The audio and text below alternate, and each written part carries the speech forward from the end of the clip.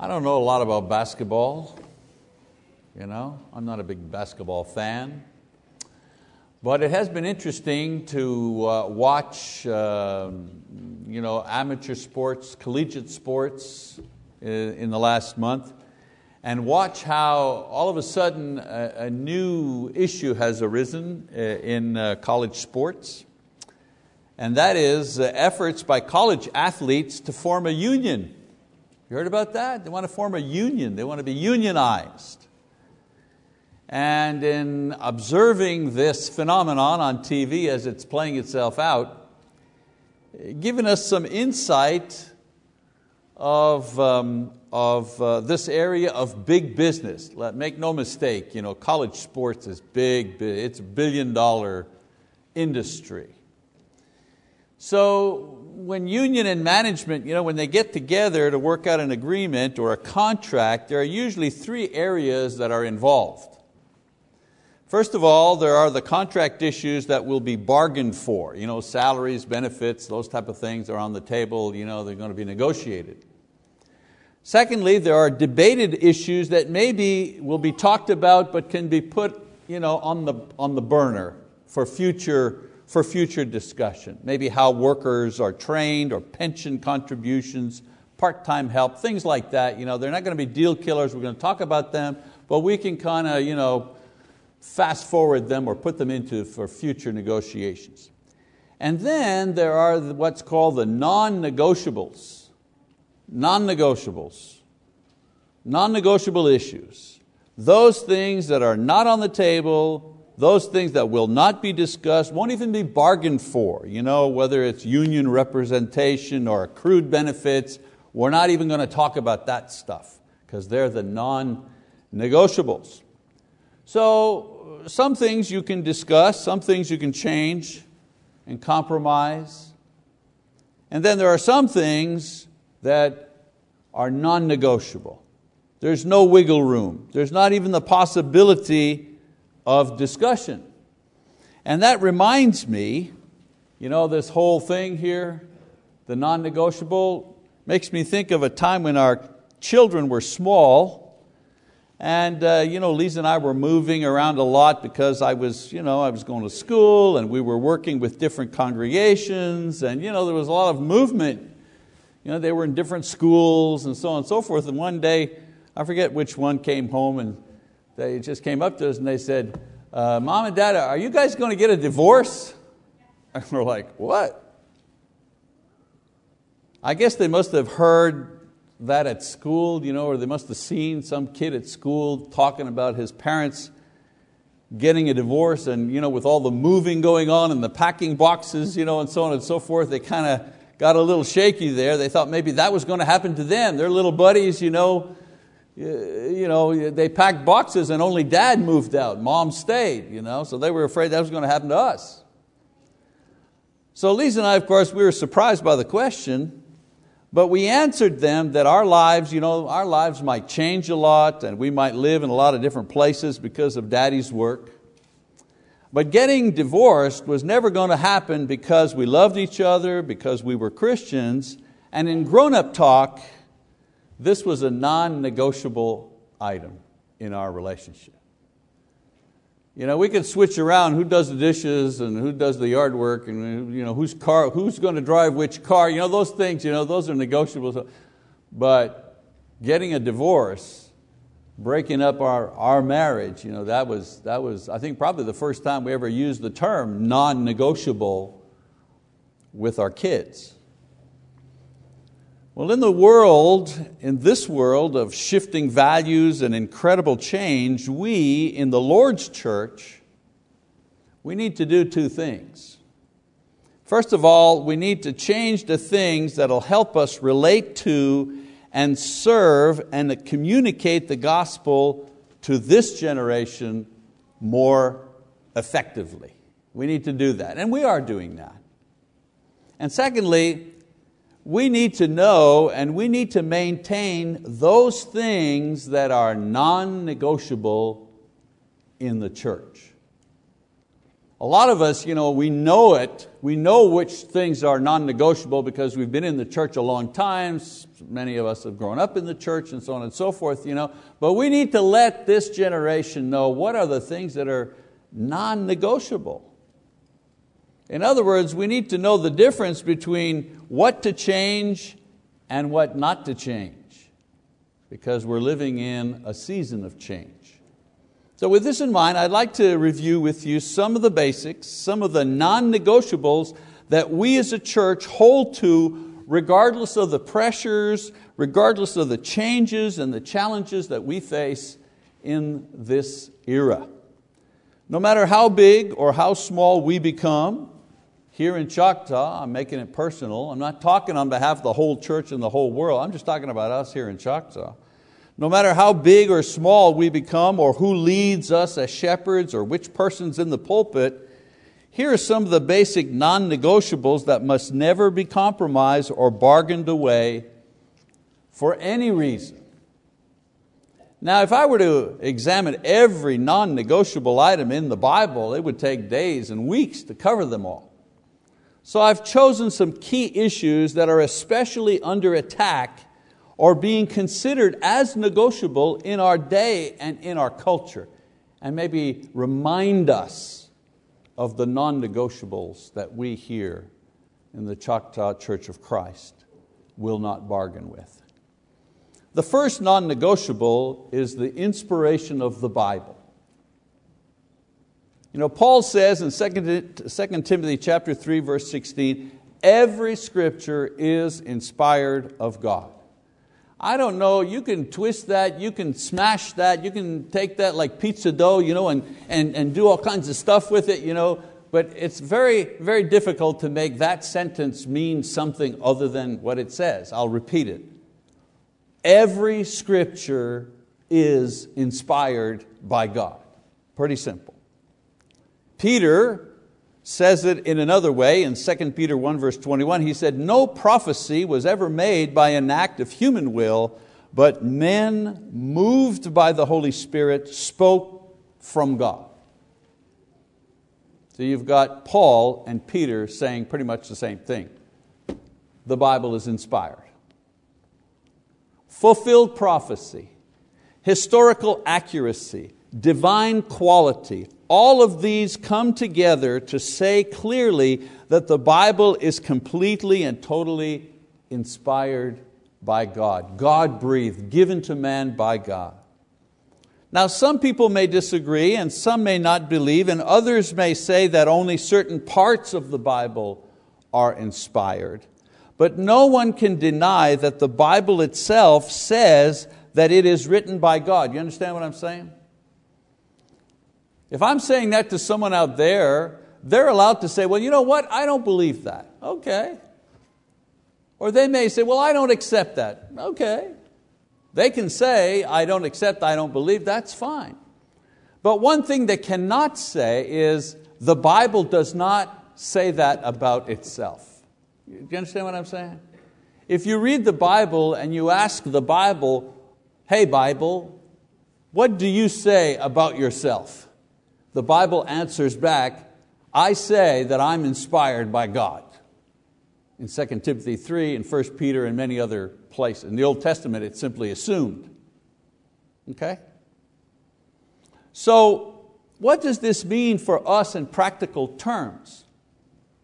Well, it means that regardless of the fads and social changes, we here remain a New Testament church committed to doing Bible things in Bible ways. That's not an outdated idea. That's not an idea or an approach that grows old or wearisome. That's not a way to do things that will be outdated and replaced by something else. That we as a church, that we, the Choctaw Church of Christ, that we do Bible things in Bible ways, that's not going to change. It means that we don't add, we don't subtract, we don't change anything from the Bible, even if others do it. Even if it would be more convenient to do it. It'd be a lot more convenient to say, you know what? On the first day of spring, everybody who's believed in Jesus and repented of their sins will be baptized. We all know, on the first day of spring, whatever, on the first day of spring and on the first day of fall, we'll baptize everybody who wants to be baptized. That would be so much more convenient than calling Marty at 2 in, or someone else on a Saturday, or we've had church all day and then we go home and you're in the middle of the meal and someone calls and says, somebody heard something in class and they've decided they want to be baptized. Whoops, drop the supper, put the supper in the fridge, get your coat on, get back to the building, turn on the lights. That's the way we've always done it, and that's the way we will continue to do it in the future. It means that our basic commitment is to know and obey everything the Bible teaches and commands, whether it be by giving us a direct command or an inspired example or direction that leads us to some form of conclusion. That's the way we will come to our conclusions about what the Bible is teaching us. That the Bible is entirely God's word and we are to be guided by it and it alone. This is a non-negotiable, not up for negotiation, not up for change. Because in this world, it is up for change. You have people who have church buildings and clergymen, pastors, who get up in front of their congregation and explain to their congregation which parts of the Bible are written by man and which parts of the Bible are written by God. They get paid money to do that. What I'm saying to you tonight is that's not going to happen here. The inspiration, the complete inspiration of the Bible is a non-negotiable. Another basic teaching that many try to trade away for popularity or peace, but must remain a non-negotiable, is that salvation is in Jesus Christ and only Jesus Christ. That's a non-negotiable. Again, some of you must be sitting there saying, oh man alive, I came out in the rain to hear something new. I'm not hearing anything new. Well, yeah, I'm telling you the old stuff. Reminding you about these things.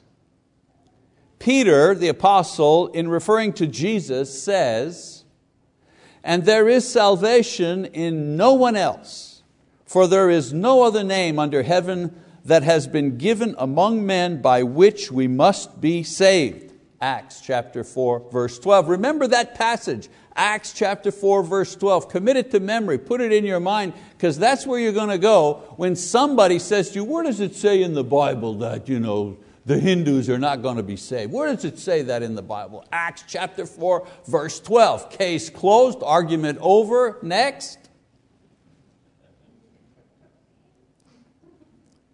This is not a popular idea. But Christianity is an exclusive religion. And we live in a society today that is bending itself over backwards to be inclusive. Everybody is welcome. It doesn't matter who you are, what you think, or what you believe. You can join the party. But you see, Christianity is not like that.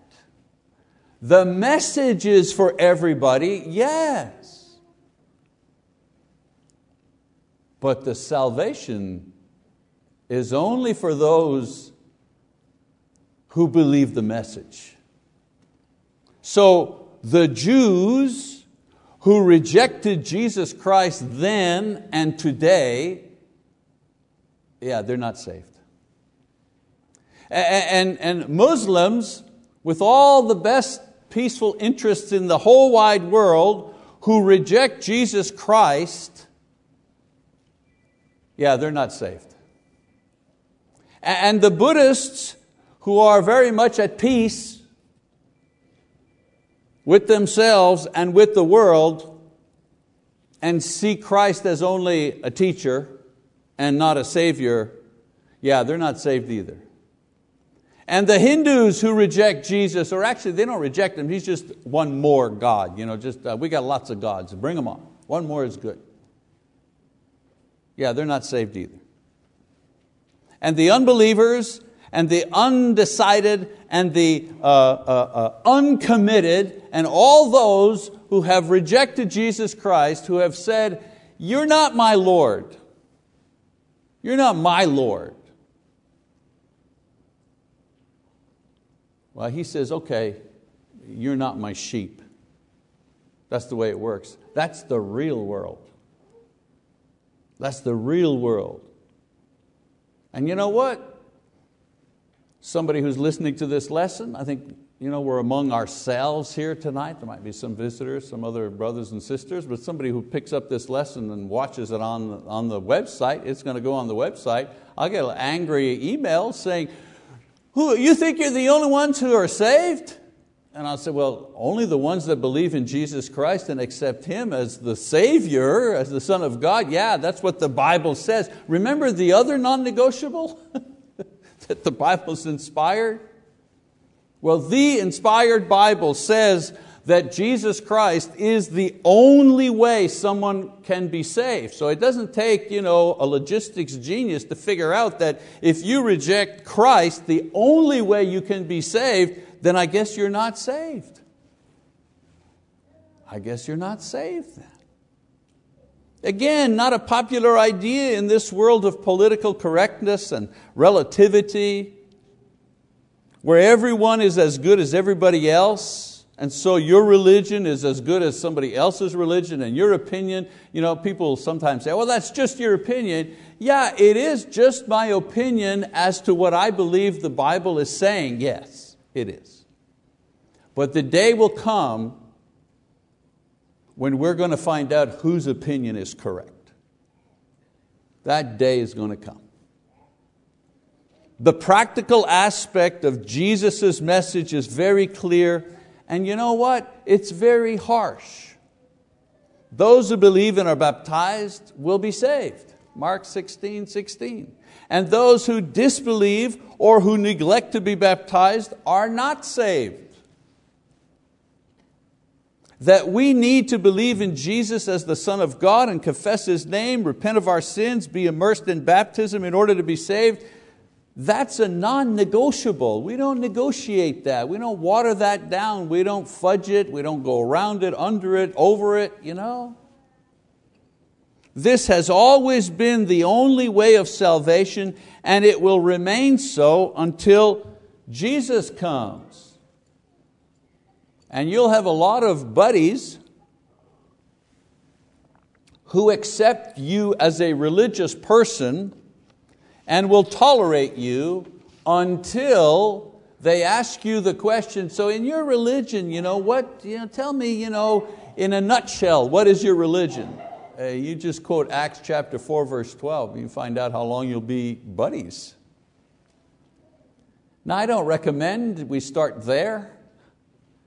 I recommend we tell people the story, of Christ.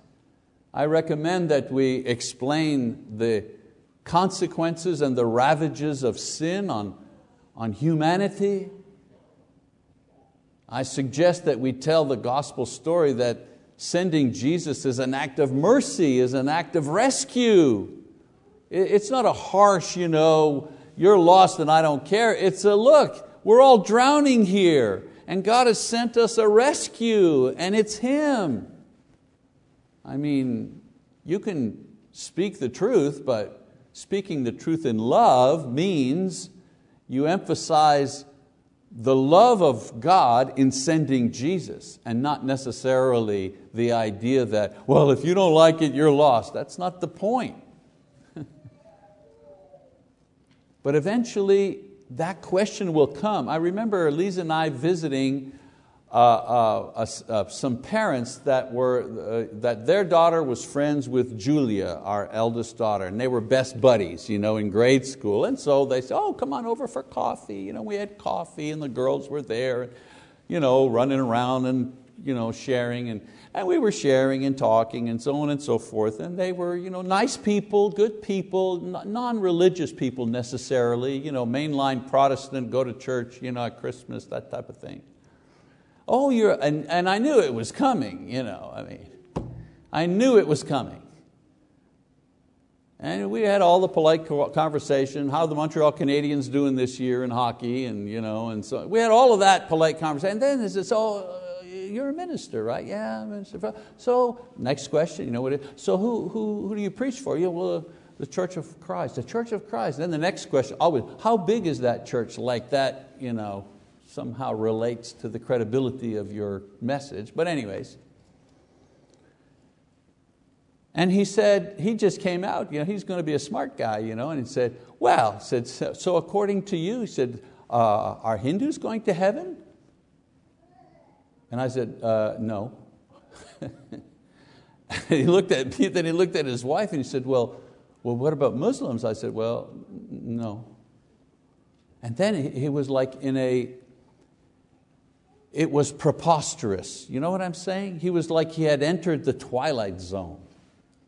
And he says, you don't mean to say, are you telling me here and now, are you saying to me here and now that if somebody doesn't believe in Jesus Christ, like they're not going to heaven? I said, yeah, that's what the Bible teaches. Acts 4:12. Talk about awkward. The girls wanted to keep playing, but it was like, well, I think we need to go, And they said, sure, let me get your coat.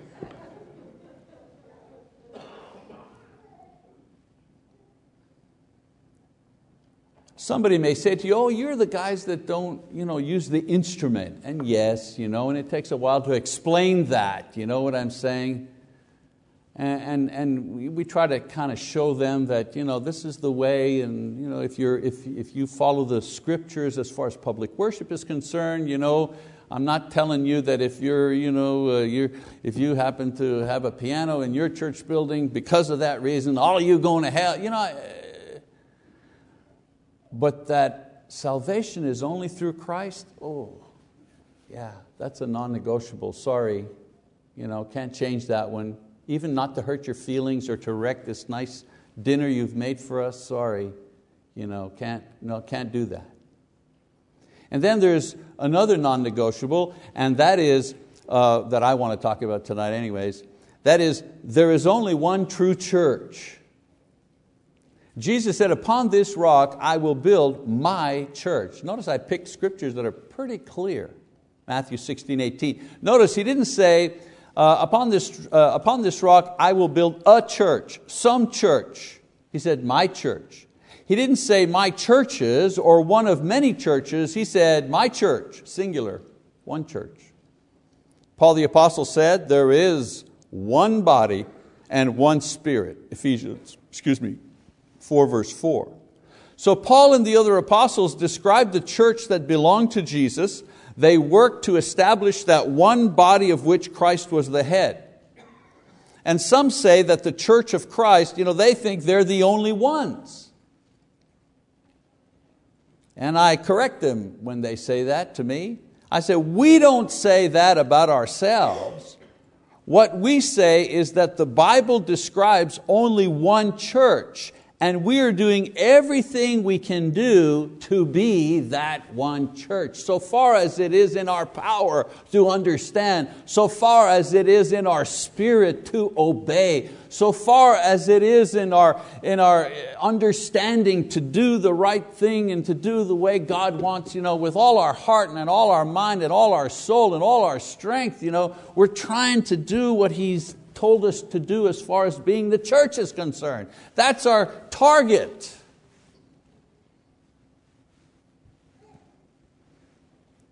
It's for this reason that we don't approve of groups who call themselves churches but don't follow the New Testament in their teaching or in their practice. Or religious organizations that try to replace the church. Nor do we support or encourage movements to unify various denominations at the expense of Bible teaching, oh, that troublesome first non-negotiable, the inspiration of Scripture. It's such a troublesome thing. If we didn't believe that, we could do all kinds of things. So all of these have sincere motives. They want to proclaim Christ, they want to do good, but they're going about it in the wrong way, using man-made methods and organizations, man-made rules. The reason that the churches of Christ were at one time the fastest growing religious, Christian religious group was the very fact that we were the ones saying, let's just do Bible things in Bible ways. And that caught the spirit of America.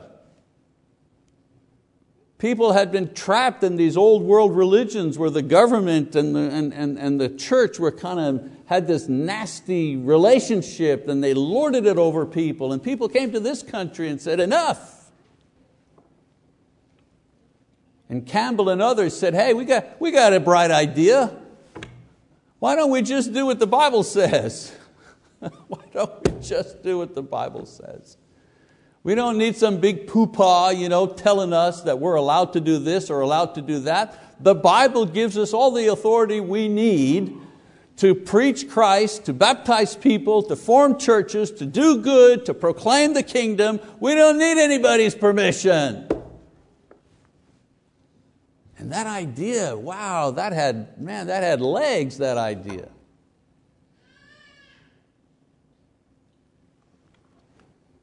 When it comes to Christianity, the end does not justify the means.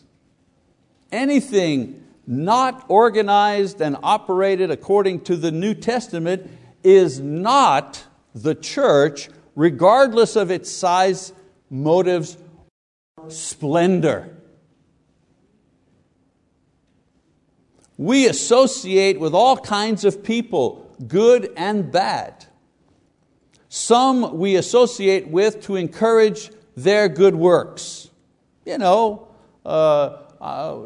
send money to the Oklahoma, the mission, where they feed the homeless people. They're not the church, but they're doing a good thing. I'll support that. I think that's a good thing. And others we associate with to win their souls. People who don't believe, people who have got serious issues, but we wade into their lives to try to help them, to have the opportunity to share the gospel with them. But we only have fellowship with those who are actually in the body of Christ. I have friends and I have associates and I have family members who are of various religions and moral backgrounds, and I love them and I care about them, but my only brothers and sisters in Christ are in the Lord's church. As I've said to you many times, I loved my mother and I had a relationship with my mother, but I never had fellowship with my mother. That was a sad thing for me. I never had fellowship with her. I think you understand what I'm saying. Fellowship is a non-negotiable thing. As I said at the beginning, there are many non-negotiables in the Bible. The need to live holy lives, that's a non-negotiable. That faith without works is dead, yeah. That without love our religion is vain. That we need to remain faithful to Christ until the end in order to be with Him at the beginning of eternity. And you can add yours right here to the list. But all of these other non-negotiables are taught and supported in one way or another by the elemental three that I mentioned this evening. Remember I said, that pesky inspiration thing gets in the way of so many other things we'd like to be able to do, but we can't get past that number one non-negotiable. Now the problem with non-negotiables is that they are hard to accept. They limit us. They draw a line across which we cannot pass. And you know what? Some people, some very smart people, some very religious people, even those people, they don't like to be told what to do, and some of them don't even like to be told what to do by God Himself. For some people, this idea of non-negotiable is frustrating and it's challenging spiritually. If you feel that you are one of these people, let me help you accept this difficult lesson tonight, because it is a difficult lesson. Let me give you something that'll help you with the non-negotiables. Number one, learn to accept the non-negotiables. Fighting the true biblical non-negotiables is a sign of spiritual pride. You can't grow in grace and peace until you accept the limits that God places on you. Remember, the non-negotiables are put there by God, not man. They're not just Church of Christ traditions. That the Bible is inspired. We didn't invent that idea in the Church of Christ. That we can only be saved through Christ. That's not something we came up with. And so learn to accept the non-negotiables. They're there. Try to remember, He's God, okay, up there, and we're the created ones, the sinful, weak, that's who we are. Secondly, it'll help accept these things if you realize that at Choctaw Church of Christ, the non-negotiables are truly non-negotiable. We all need to know that the leadership of this church is not about to change the things that the Bible has clearly set forth. So if you're a person that longs for the day, secretly in your soul, you long for the day when we don't emphasize the preaching and teaching of the Bible as God's only inspired word. If you're anxious that we back off on telling the world that those who are not baptized into Christ are lost forever, if that makes you squeamish, or if you hope the day will come that the Church of Christ will become more and more like the denominational churches around us, you're in for a long, frustrating wait. These things will not be preached or promoted on my watch, or Marty's watch. I don't usually speak for Marty, but I'm pretty sure. And they will not be supported while the present eldership is in place. You'd have to get rid of all the elders, to have any of the thing.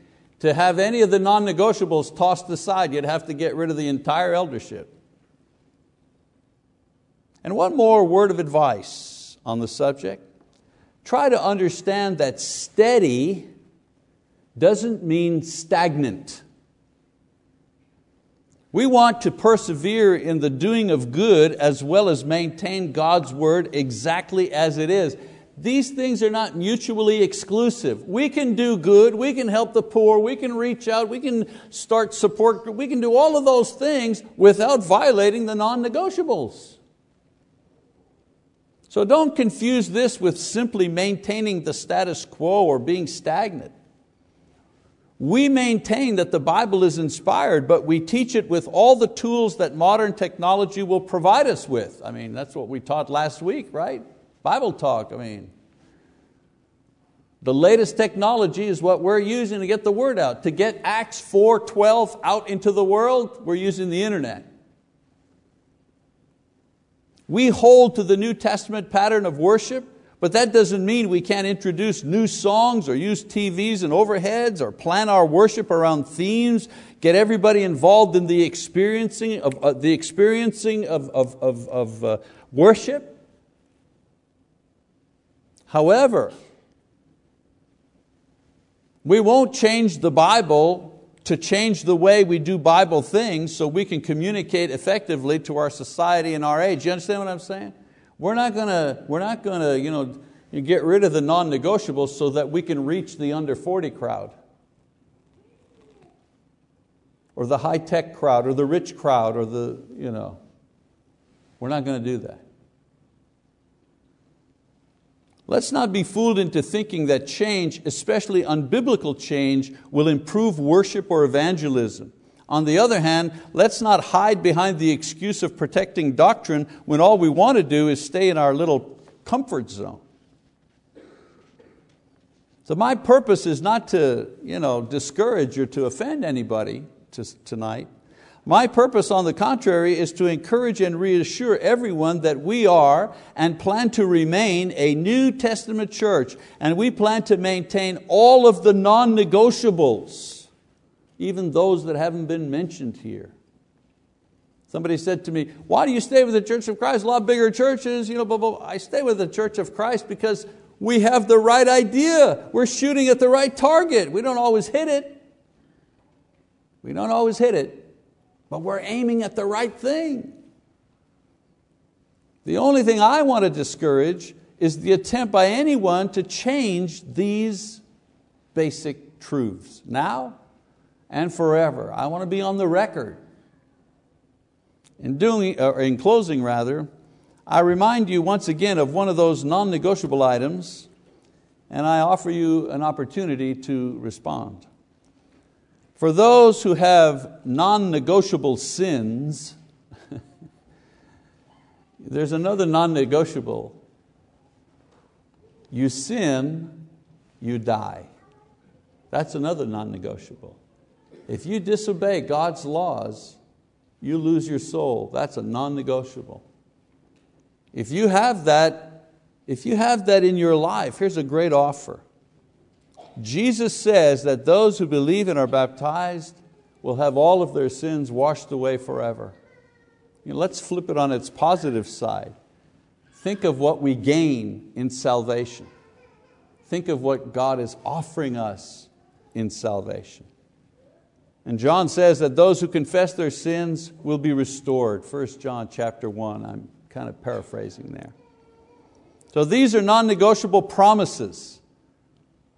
If you believe in Christ and if you obey Him, He promises you that all of your sins will be forgiven. He promises you that He will bring you to heaven with Him. He promises you. It's a non-negotiable thing.